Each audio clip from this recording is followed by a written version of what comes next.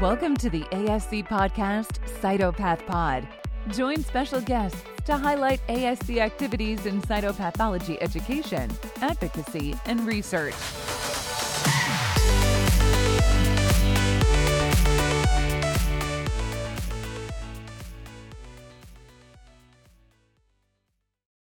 Hello, everyone. This is Güliz Barkan. I'm the past president of the American Society of Cytopathology and the section editor of our journal, Journal of American Society of Cytopathology's social media section.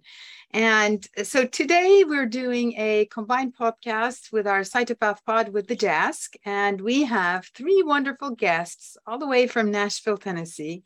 Let's introduce them. Dr. Kim Ellie is one of the faculty over there at Vanderbilt University.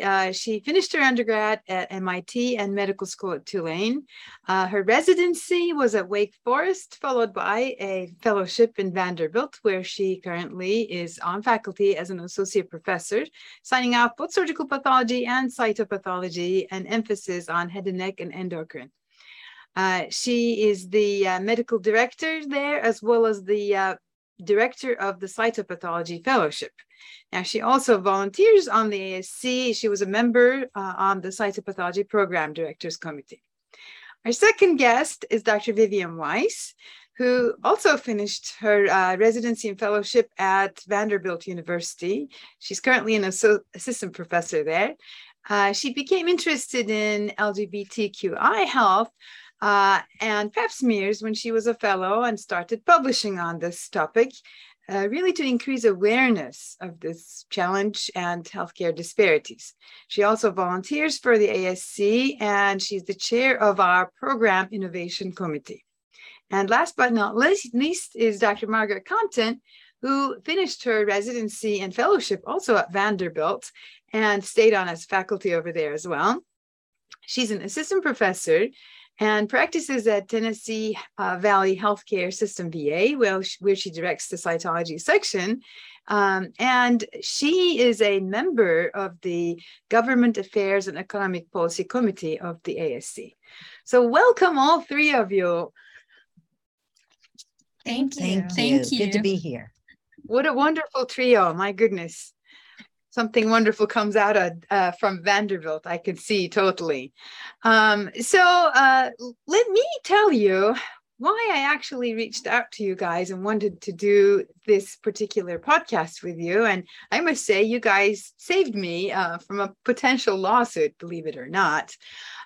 So sometime in the past couple of months, I was signing out and I had a pap smear.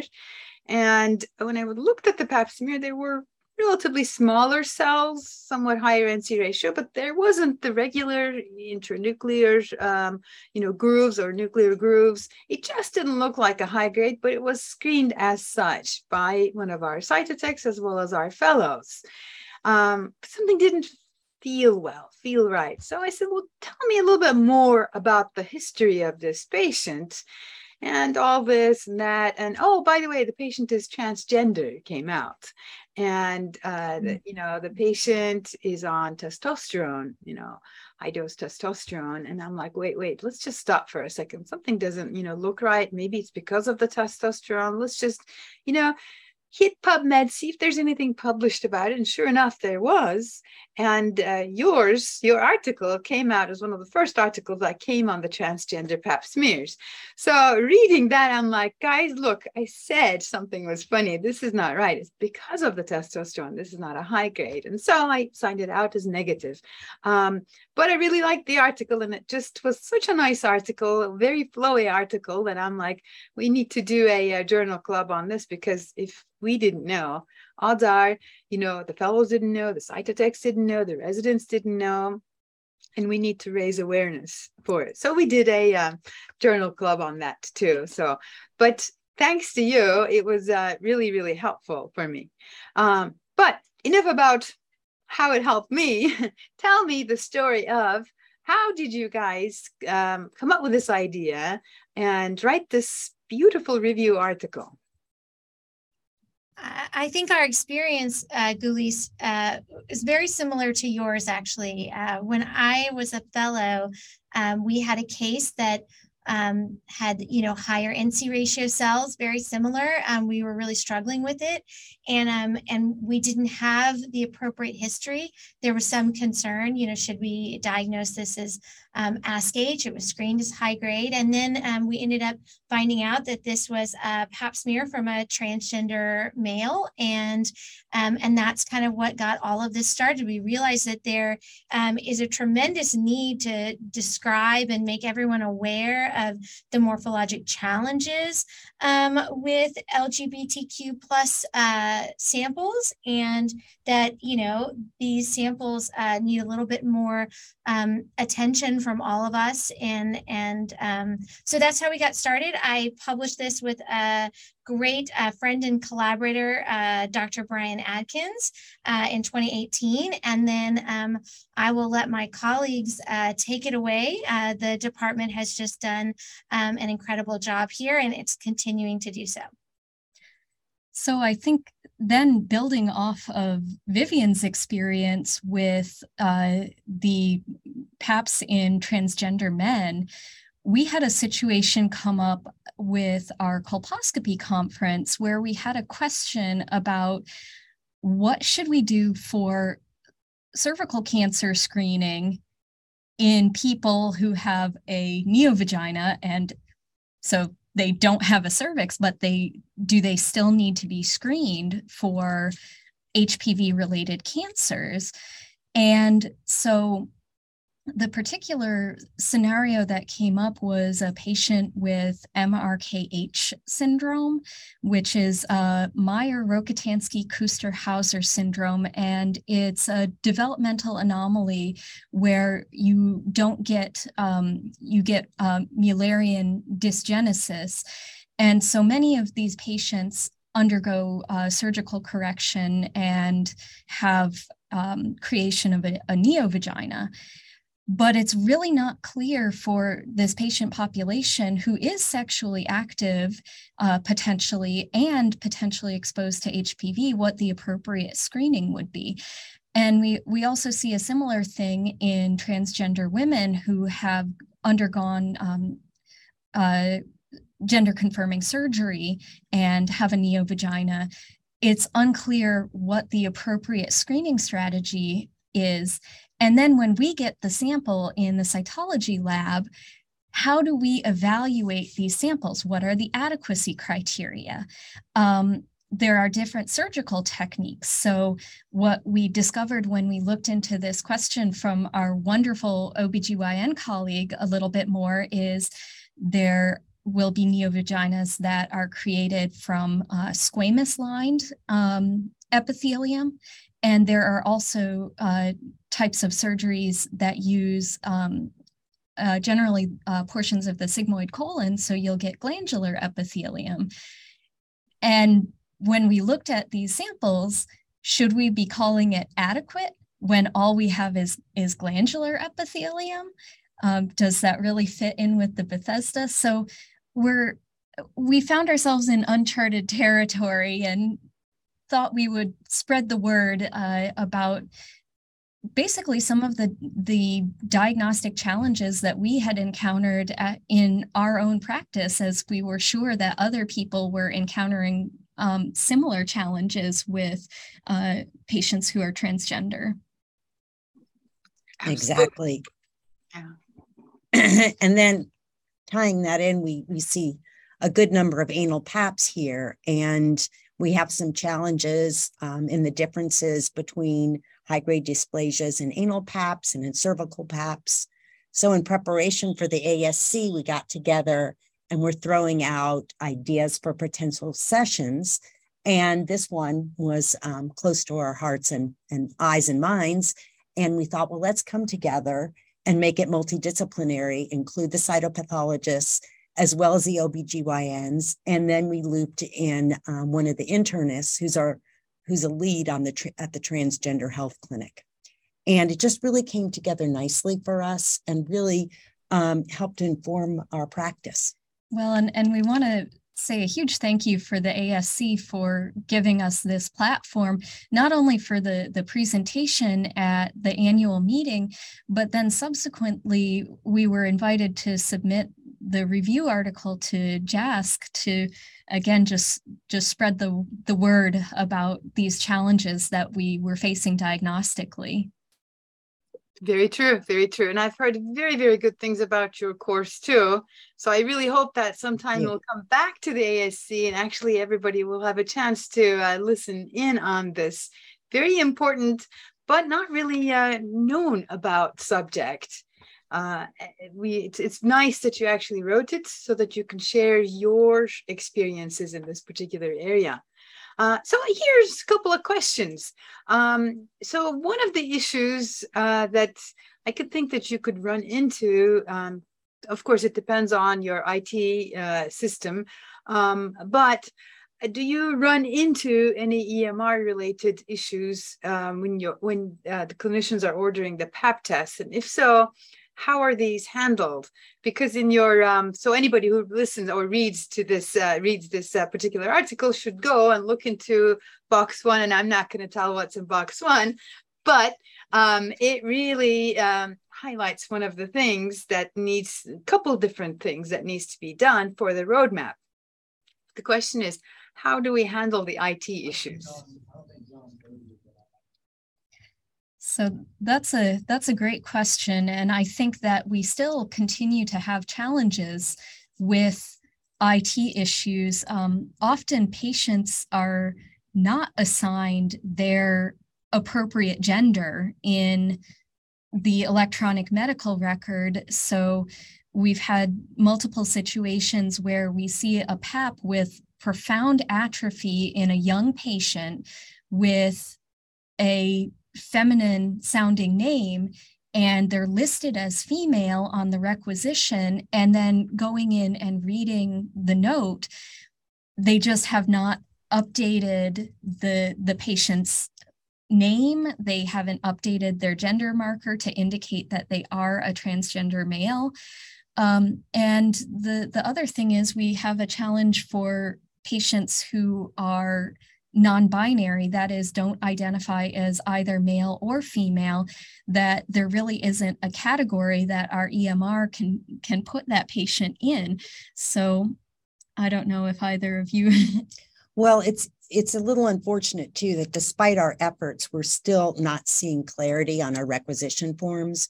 And according to the techs, and they're kind of, the gatekeepers, they're the first people to screen these pap smears, it's still not clearly indicated on the requisition slip. And it's only, thankfully though, it's because we have brought it to their attention that they now know, as Dr. Compton mentioned, when they see an atropic smear in someone who's young and not postpartum or not postmenopausal, to question it.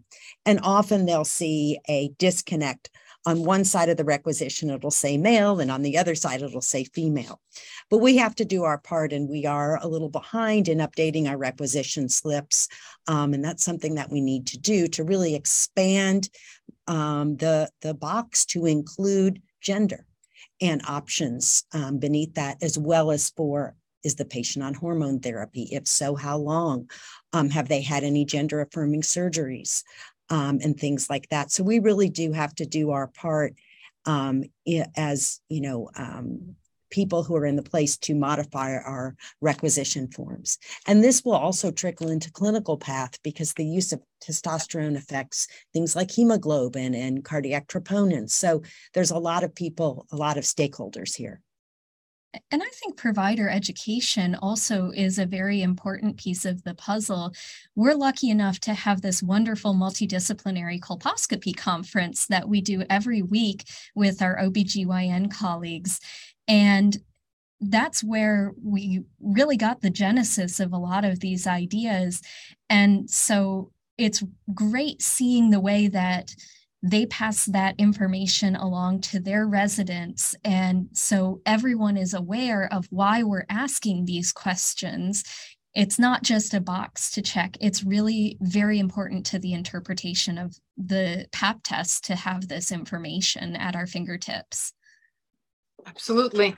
And it's important for the listeners to understand that, you guys are at the cutting edge of this. Vanderbilt is one of the really leaders in this particular area. And despite that, there are still pushbacks from IT, and it's not all clear and, okay, let's switch this with a magic wand sort of thing. So if anyone is listening and saying, well, I can't do that, we're all in this together, and we all need to work on this in order to make some changes in our requisitions, in our EMR, and really in the way that we think too. Tell us a little bit about the transgender medicine program at Vanderbilt. How is it organized? Who runs it? And I'm assuming that it's interdisciplinary, because it's so nice to have pathologists involved with this, but then there are other fields that are also involved. So how does it work behind the scenes? That's a great question. So I think we are very lucky to be at a center that puts so much into making it a good patient experience for transgender patients. So we have an overlying umbrella of the Vanderbilt University Medical Center program for LGBTQ health. And that's the broader umbrella that oversees this. Now, the transgender health program is overseen by one of our co-authors on the JASC paper, Dr. Shane Siebold Taylor. And she is a family medicine trained physician who has a panel of, I believe, several thousand transgender patients here in Middle Tennessee. And it really shows how high the demand is for these types of services for patients. The other wonderful thing that they do at the transgender program, as you mentioned, it's very multidisciplinary. So it's a place where people can get hormone therapy, surgery, as well as counseling, and finally can receive comprehensive medical services for other health problems, including your annual or your age-appropriate screening, such as Pap tests, colonoscopies, cancer screening. And this is very important because there are multiple studies showing that LGBT patients frequently avoid medical care due to concern for discrimination. So providing a welcoming atmosphere in which patients can not only get gender affirming therapy, but also just receive regular crucial health care and screening services is really so important. Some other things that they do, there's a nationally recognized program within the Center for Transgender Health that's called the Trans Buddies program. And this is made up of volunteers who can work with patients who are new to the process and help guide them through what is really a very complicated health system. So I think Dr. Shane Siebold Taylor has really made a wonderful program here for the patients in Middle Tennessee. And she sees about 1,000, and she thinks our numbers are probably at about 2,000. But it's hard to kind of capture that data because of issues with the EMR and the our LIS systems. And she really makes a point, as Margaret mentioned, there are so many issues with getting, creating that welcoming environment for these individuals and instilling trust in us to return. So the treatment is really individualized. And, as far as, and it's clearly not a one size fits all. And for patients less than 30, she often co-tests, because she can get one other piece of information. And if she has an HPV test that's negative, she can then have that patient come back in 5 years, because it's so traumatic for them, truly traumatic. And I've been communicating with her, and she said so many of the patients, there's so much anxiety that they really, really refuse to have the exam. So for those that she's able to do that, she's trying to make it as good of an experience as it possibly can so that these people will return. Because this is kind of her one chance. And she's really good about having these follow-up emails, not hesitating to come back or to reach out to her with any personal questions. She's really good about the pronouns and educating us on that we're going to misstep, and that's fine. And we shouldn't use things, and I think this is important too, if we're going to be doing FNAs on some of these patients, to using the words like preferred pronouns. We really should drop preferred, because it's implying that, you have the option not to use those pronouns. Right. So just say, what are your pronouns? Very matter-of-factly, things like that I think, because as pathologists, we don't interact with patients that often, that might not be at our forefront. And to not say things like, this may be awkward. No, we don't want to make these patients seem more uncomfortable than they already are. Just so to walk in and say, I'm Dr. Ely, I use she, her pronouns. I see that the medical record has you listed as Michael. Is that how I should call you today? And they'll say, no, Emily. And I'll say, great, Emily. It's so good to have you today. So I think that's a piece that we can work on in our department. We have scripts for other encounters that we have with patients, and this is definitely one that we need to incorporate in our training. And I think that brings up a great point about when I came down south, you really start to get the calling patients ma'am and sir hammered into you. That's actually something to avoid. You don't want to make that assumption when you're entering the room with a patient. You don't want to make any assumptions. And it's a good thing to discuss at the beginning of a rotation with a new trainee who will be going on these fine needle aspirations. And just to really incorporate it into your curriculum with your pathology residents and normalize that this is a part of patient interactions and something that they'll encounter in their clinical practice. And I think Dr. Compton and Dr. Ely bring up a really good point that, when we first started this multidisciplinary team, wasn't what it is today, right?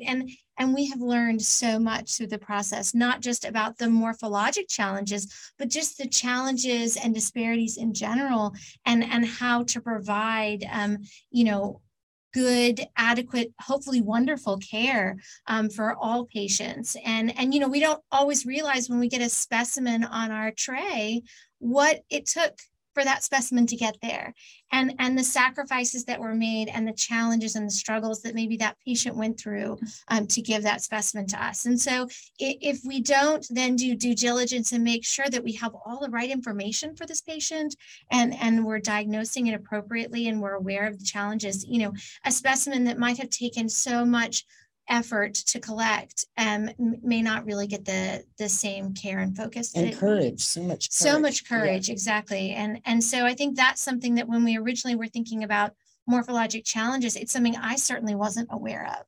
And so even when we think about adequacy for some of our specimens, right, I didn't realize at the time, what it took sometimes to get a specimen from someone who's been on testosterone for a long time, and the hurdles that patient has gone through so that specimen can sit on my tray, and maybe we need to reevaluate adequacy in those situations. Definitely. And there was a good paper in JASC recently regarding that many, the Kansas group. Yes. Yes, that many patients who have been on long-term testosterone therapy will have low cellularity specimens. And for someone who went through what could be a traumatic experience, getting that specimen collected to just then have it rejected as unsatisfactory really is not providing, really not focusing on the individual patient. Absolutely. It really is. So if we can provide some information such as HPV testing, that can help guide the care of that individual. further risk stratification for sure.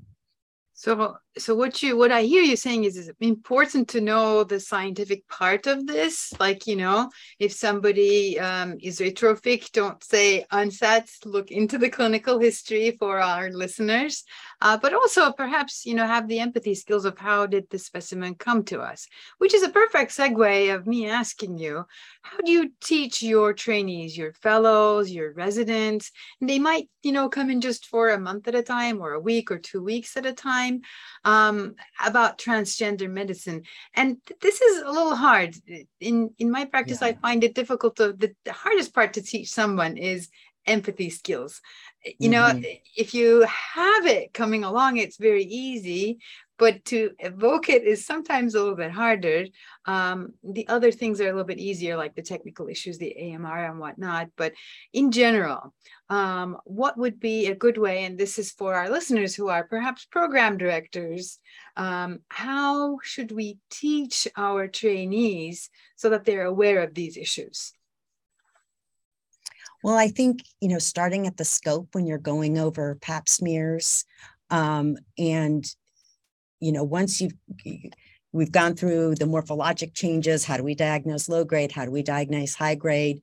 Mention the fact that at Vanderbilt, we're going to see, there's in the US, there's probably 1.5 million transgender individuals, which is an underestimate. And in our practice, we're going to see these patients. So this is a Pap that could have come from a transgender, or maybe we do know that. And to give the background, the risk, the likelihood of UNSAT is higher. And this UNSAT diagnosis is going to cause a lot of issues. The patient who has had to overcome this obstacle to sit potentially in a room where there are other women and they feel out of place to have to return there, and to overcome that dysphoria is significant. And to get them to starting to think about the individual patient and their issues. And we talk about that. That's also part of our evaluation process, as I'm sure it is for yours, just not only to be racially sensitive and age sensitive, but also gender sensitive. So those discussions are ongoing at our microscope. And then clearly when we have our colposcopy conference once a week, and our trainees and our fellows are there, this is also part of the conversation. And I'd love for you two to chime in. Sure. So one thing that we also do is during our didactic sessions on cervical cancer diagnosis, specifically address transgender and non-binary patients on testosterone and what those samples will look like, as well as the background for why these samples are important.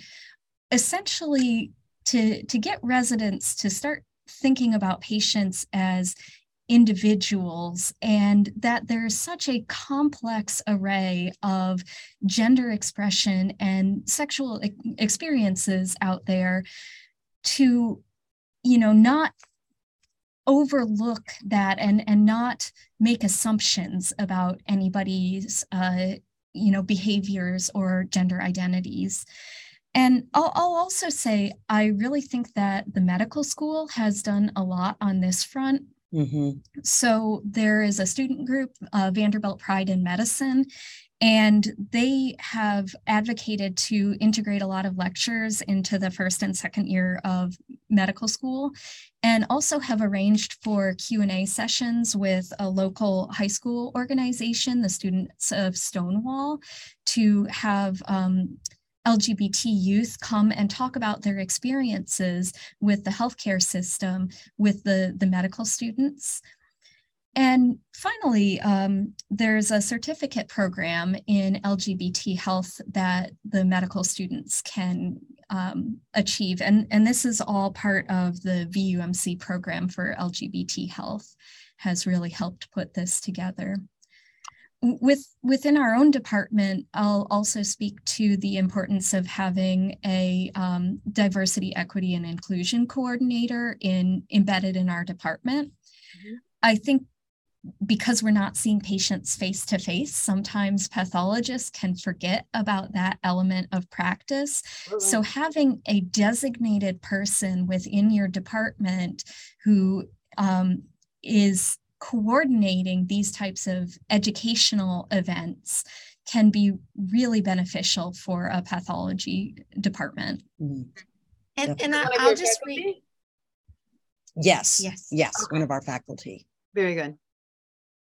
Good. And I'll just reiterate, I think actually teaching the importance of LGBT plus health is actually the first key step is for the pathologists, the providers to be aware and to know that it is important to teach. And it actually is so it flows so nicely with all of the rest of your teaching because you can introduce those topics on so many levels, on the morphology, specimen collection, how are specimens collected, and so I think, but if the educator is not aware of the importance of this training, then I think that's where it's going to be falls. A breakdown. Yeah, that's where the breakdown occurs. And we get into so many other exciting topics, like, for example, validation of HPV testing for self-collected samples. That's right. Other laboratory management topics that we can discuss with our trainees, which is really exciting. Really a springboard. Very broad. That. Yeah. Absolutely. And I think it's helpful that we have the undergraduate campus here too, because it kind of dovetails with the activities that they may have. So we're fortunate to be actually on part of a undergrad campus. That definitely helps. Seems like the undergrad campus is doing a lot from what Dr. Compton was saying, that there's a lot of activity on their front. Their end. Yeah, they have a Twitter page I was looking at. Perhaps there is not so much. So, if any program were to start some education, you have to start from somewhere, even if it's biteable chunks of something. If any of our listeners are listening to this and saying, well, it would be so nice to teach our residents or teach our fellows or get some little program, like where would they start? How should they, go about this? Using maybe your paper as a springboard, or what other methods, what should they do? Well, I think the paper is definitely a good point to start having a journal club. To discuss it and make that conversation, put that conversation out there that it's not, it's something that we can talk about. And inviting our clinicians for other departments, internal medicine, OBGYN, even pediatrics, to come and share their experiences with us. Terminology we talked about today is a big one. What words are appropriate, what ones are not appropriate, to start there, because I feel like our colleagues, our clinical colleagues, have that experience, and it just really rounds out what we are, our practice as pathologists. It just rounds out what we have to say. So I would say using the article as a springboard, having a journal club about it, inviting your clinical colleagues to different conferences that you have, is a place to start. And I'm curious to see what my colleagues think. Well, and I would also say probably your most important step is engaging with your patient population to see what their needs are. So I'm coming at this from a place of privilege. I'm white, I'm straight, I'm cisgender. And so I need to see what those patients need from the healthcare system to be able to meet all of their needs. And the answers may not be what I'm assuming. And they can be very different from individual to individual. So I think an important point is that we can't really lump people into broad categories. There is so much diversity within the LGBT spectrum that it's very important to engage with your patients and your clinicians to assess what those needs are. Yes, definitely. So you can't pigeonhole everybody into Pigeonhole. the boxes, and you have to understand. And furthermore, I mean, even I like your table 1 in your article where you go over the different terminology. And when we were doing the journal club, a couple of the individuals actually very courageously raised their hand and said, I did not know that. And that's understandable, and that's great, like to create that environment too with your trainees where they can ask that question. Absolutely. And definitely, that's a great step. Yes.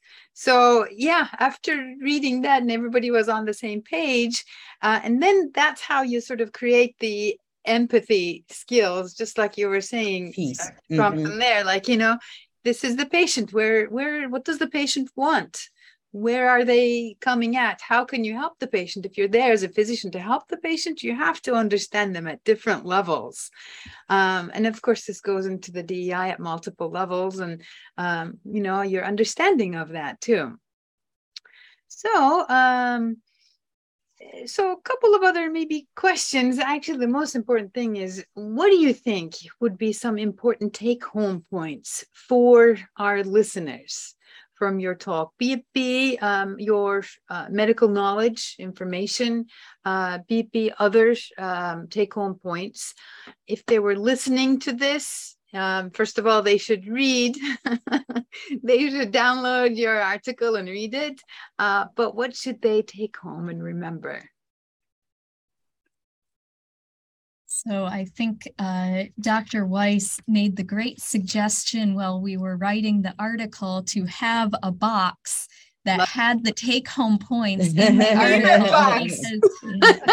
I told you, right up front. Hey, listen, when you're busy and you're trying to skim something quickly, those boxes are key to make sure that your readers can find the key points. So Dr. Compton did an excellent job of making summary boxes kind of throughout the article. I love them. Well, I think it's really about awareness that you will encounter patients, LGBT patients in your practice, and to be aware of those morphologic changes that you can get with different hormonal therapies, the morphologies of neovagina specimens, and different types of surgeries that people can have leading to different specimen types. And finally, that anal paps are not exactly analogous to cervical paps. We didn't talk about and that. So that's a huge topic. Yeah, it is. But I think that there have been many papers that are starting to come out that are showing that often you have fewer abnormal cells, that the samples are more highly keratinized, that the abnormal cells can be smaller. And so to really be aware of those morphologic features of the different specimen types when you're interpreting those at the microscope. And I think too, we have to, I think what we're hearing too is being flexible, that we have to be flexible with our patients of different choices, different lifestyles. And then, when you're training residents, and I'm like this, I like to say, okay, this is the treatment for X, but knowing, hey, we don't have national guidelines for some of these things. And to get them to start thinking, hey, yeah, that makes sense. Why would we say negative for squamous intraepithelial lesion if a woman has a neovagina made from an intestine? Just to kind of get them thinking, because, we're all type A and we may be studying for the exam or the RISE, and to really get to that place of like, hey, you're right, this doesn't make sense. Yeah. What can we do? And to even like reach out, I think we're fortunate we have clinicians that are very easy to reach out to. And I reached out with the ID department about anal paps. And part of it was because we have to, our instrument that we do for HPV testing that we need to validate for the anal paps is declining. And so we don't have the time right now to validate for anal paps, so we're sending them out. But when we do bring it back, what data do our clinicians know? And that's going to be also institution dependent, because we happen to have less than 10% of our patients are HIV positive. And the co-infection with the HPV is 90%. So they don't stratify here. So you can't use like some of the algorithms that we're learning for the cervix. They don't stratify atypias based on whether they're HPV positive or negative. They go directly to endoscopy, regardless of HPV status. So you really have to know where you are and what the practices are. And they feel like what the information that they want from HPV is the 16. So it's important to know your environment and to reach out and ask them, hey, what would you like to see in the future moving forward? Are you happy with this? Are you happy with the detected, not detected? Tell us about our population. Tell us about your clinic. How are things arranged? And knowing. Yeah. Are there unmet needs in your clinic? Exactly. As we start to see more and more of these. And it really makes for, I think, having this experience has really made for some great conversations across the microscope. It really has. And I think everybody's been really receptive. They're very curious about it. It's really opened a lot of minds. And it's just, thank you for inviting us to share this experience. Well, thanks for coming and sharing the experience. And I think our hope is the more institutions and practices that have these conversations, the more widespread awareness is. I think we can hopefully push to getting some guidelines and to improving the way we report and adjust how we describe and satisfactory rate. All of this I think is so critical. To help to improve some of the disparity that's there now, and do we need to have a different sort of threshold for inadequacy for certain patient populations or patients on certain hormone therapy, and so I think that's just one example of the many areas that I think need to be addressed on a larger scale. And so the more of us that come together, the more practices that have these discussions and publish where there is need, I think the more likely we're going to get kind of change. Well, and that's one of the reasons we're just so grateful for the ASC for providing us this platform to discuss this issue, because when we've talked about it at the meeting, after we published our article in JASC, we've had so much engagement and so many people coming up to us and saying, I had that same experience at my institution. I didn't know how to handle that situation. And you start to have people engaging on social media, just, talking about these issues. So it's so good to have this platform for discussion. Absolutely. So, I hope this is a very good start of the discussion and it continues. And hopefully those individuals who are involved with the Bethesda system reach out to you and others to maybe change some of the guidelines for the upcoming Bethesda, which I'm sure there will be some little tweaks on these patients who are transgender and so forth, so that we have better ways of thinking about it and better ways of teaching our young. And honestly, for those individuals who are writing test questions, perhaps if these went into test questions, then it would force everybody to learn about it and to teach about it, right? So anyway, absolutely. So here's the message, the not even secret message to power about that. So that's very nice. I thank you all very much for doing this. And I really appreciate taking your time from your busy schedules and really highlighting this very important aspect. Thank you very much. You are so welcome. Thank you, Julie's. Thank you to the ASC. This has really been great. Wonderful. Thank you. Thank you for listening to CytopathPod. You can reach ASC on Twitter at Cytopathology or via email at asc@cytopathology.org.